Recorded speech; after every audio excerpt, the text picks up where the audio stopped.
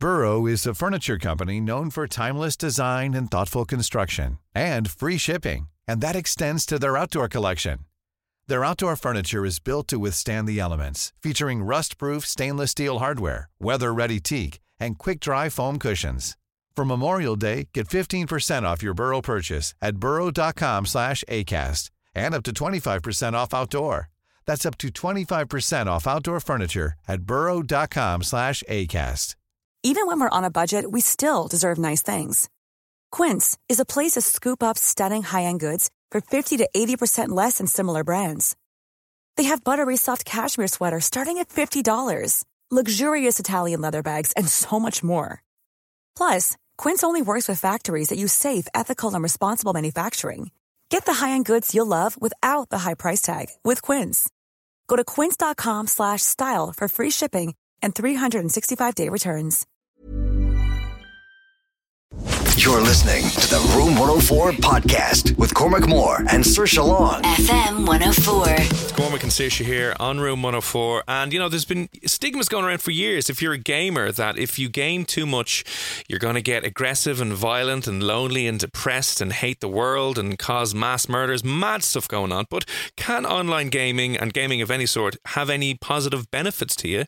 Is there some stigmas that we might need to address? Is there another side of the coin that the angry parents don't want you to know about here in 2021, and you might have been gaming a hell of a lot more over the last year as well?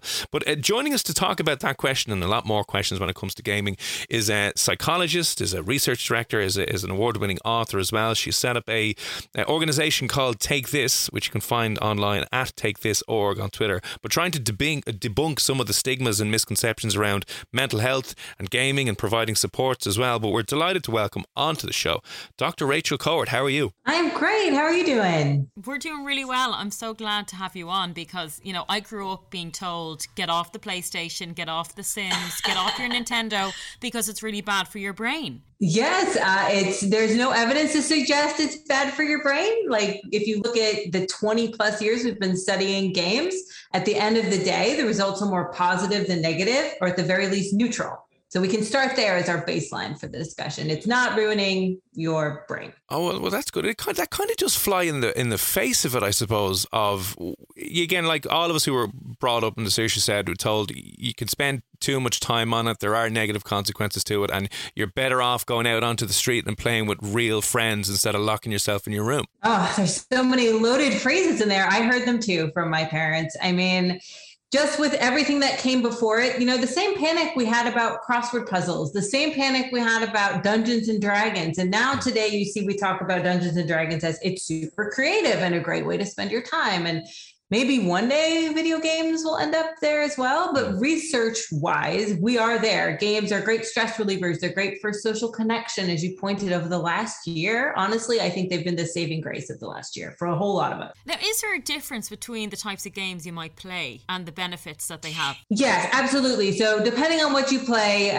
will inherently change what you get out of it. If you're playing online with friends, there's going to be more social benefits. If you're playing a game that has a lot of puzzles, like your Legends of Zeldas or your Tetris or those kinds of things, you're going to gain different kinds of skills and abilities. But across the board, every game has something to offer, even like Grand Theft Auto, which I know gets a lot of hate from parents everywhere because of the explicit content. But there are things to be learned, like visual spatial skills, map navigation, like regardless of the content, there are things to be positive things to highlight. Would you ever admit to any of or acknowledge some of the negatives? Because I got into gaming at the start of the pandemic a little bit more for the social reason. We used to, after work, 3 or 4 of us would just play Call of Duty or Warzone. And I'm terrible at Warzone. Like, I'm the worst player in the world. But I got really, really angry because I kept getting killed early. And then the lads would go to bed and it's 4 or 5 o'clock in the morning. And I'm just like, no, I need to finish on a good note, you know what I mean? And I got to the point where I had to delete it off my PlayStation because I looked in the mirror one night and I looked like hungover, I had bloodshot eyes, and I was getting really narky, and I wasn't sleeping properly, and I was just having a huge, a lot of negative impacts. So I was like, the best thing to do is to just is cut ties with it at the moment because it was causing too many problems. But I mean, obviously there's probably a balance in when to know when you're maybe doing a little bit too much of it. Absolutely. I mean, too much of anything is not a good time. And games are inherently engaging. You want to play them. You want to be better at them. I'm also so bad at first-person shooters, so I understand that sense of frustration that comes with being killed first always. So yes, there are definitely negative things to consider. If someone, if your child, for instance, if parents usually are the most concerned is having, staying up too late, missing school, missing work, then, there's a conversation to be had there. So what did your research look at then in particular? Specifically the social impact of games. So how engaging socially online can impact our ability to engage socially offline. So this came again from concerns of parents. This was height of World of Warcraft era is when I kind of got into this work. And it was, my kids are engaging online. Online friends aren't real, she said in air quotes, which you guys can't see that I'm doing right now. So that must have a negative impact. But actually research has found that's not the case. We're not seeing a difference in social ability.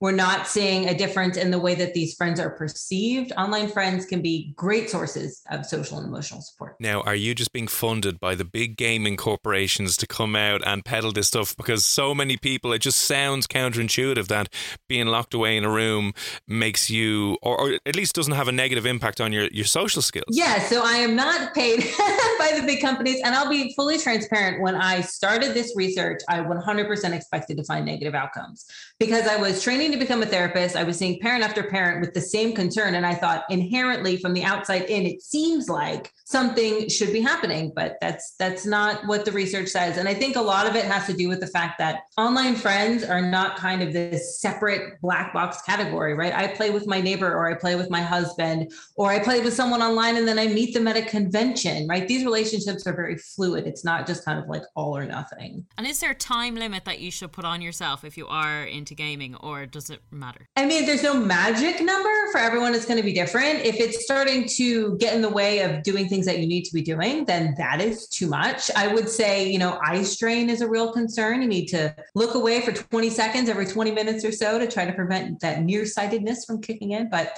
other than that, it's about balance, really. There's I know a lot of people who listen to the show would be big gamers as well, and there might be some young people who are, let's say, 17, 18, 19, maybe still living at home and getting abuse off their parents for playing these games. What is the best way to convince their parents that this is actually a really, really good, important thing that they should be doing more of, or at least they shouldn't be getting flack for doing it?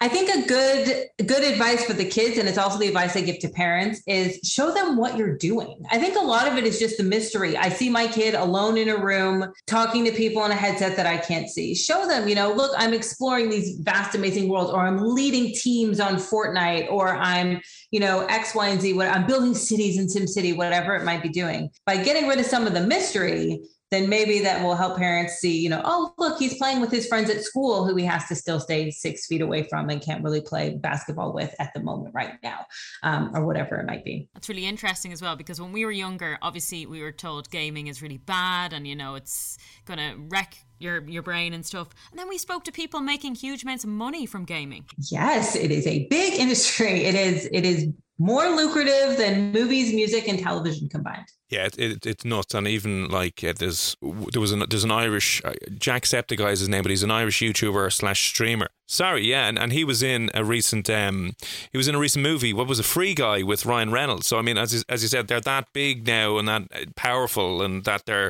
it's a career for a lot of people. But over the years, you've obviously been looking into various different aspects of gaming and the different psychological impacts that it might have. What are some of the maybe just misconceptions that you feel are most prevalent out there that you think should be time to put to bed? That people who play games are antisocial. That's a big one. Games are incredibly social. Even single player games are social. I mean, our PlayStations are networked with achievement boards and chat rooms and all sorts of things like that. That's a big one.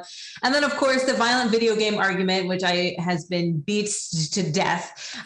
We've done thousands of studies. That was a bad analogy. We've done thousands of studies looking at the impact of violent video game play. And there's been no impact on real world aggression or real world propensity to commit violent crime. So that one needs to go. We still see that one in the headlines periodically. And how do you see it changing then? Because I'm noticing kids have their iPads now. They're playing Roblox, Minecraft, totally different to what we would have grown up with. What are we going to see in the next 10 years, do you think? Oh, goodness. I think more virtual reality, more augmented reality. And then, then people will say, oh, those 2D games weren't so bad. It's the virtual reality that's really bad now. And we'll just see it continue on the same old. So then for yourself, then what would be your go-to games that your preferred games to play now when you get a bit of downtime? Oh, I love myself role-playing games. So Final Fantasy, Legend of Zelda, those kinds of games. But I have 3 small children. So it's more like Animal Crossing, check my mail, things that I can do really quick. Yeah, do you know what we should do as well? Like for the last hour of the show, maybe that we could just bring the PlayStations in studio and just be playing live on the air. And we'll be like, yeah, it's fine. We're streaming. This is work. We have to get around it some way. But I know you released a lot of really interesting videos on the topics of, the psychological impact of gaming and the different research that comes out when things are linked to gaming, and you debunk a lot of maybe misleading articles or headlines that come out. Where's the best place to kind of follow you online, and your YouTube and your social medias? Yes, you can follow me on Twitter at Dr. Cowart. That's DrKowert. And on YouTube, you can find me at Psychgeist, PSYCHGEIST. Brilliant. Well, thank you so much for taking the time to chat to us. Thanks for having me. Normally, being a little extra can be a bit much. But when it comes to healthcare, it pays to be extra.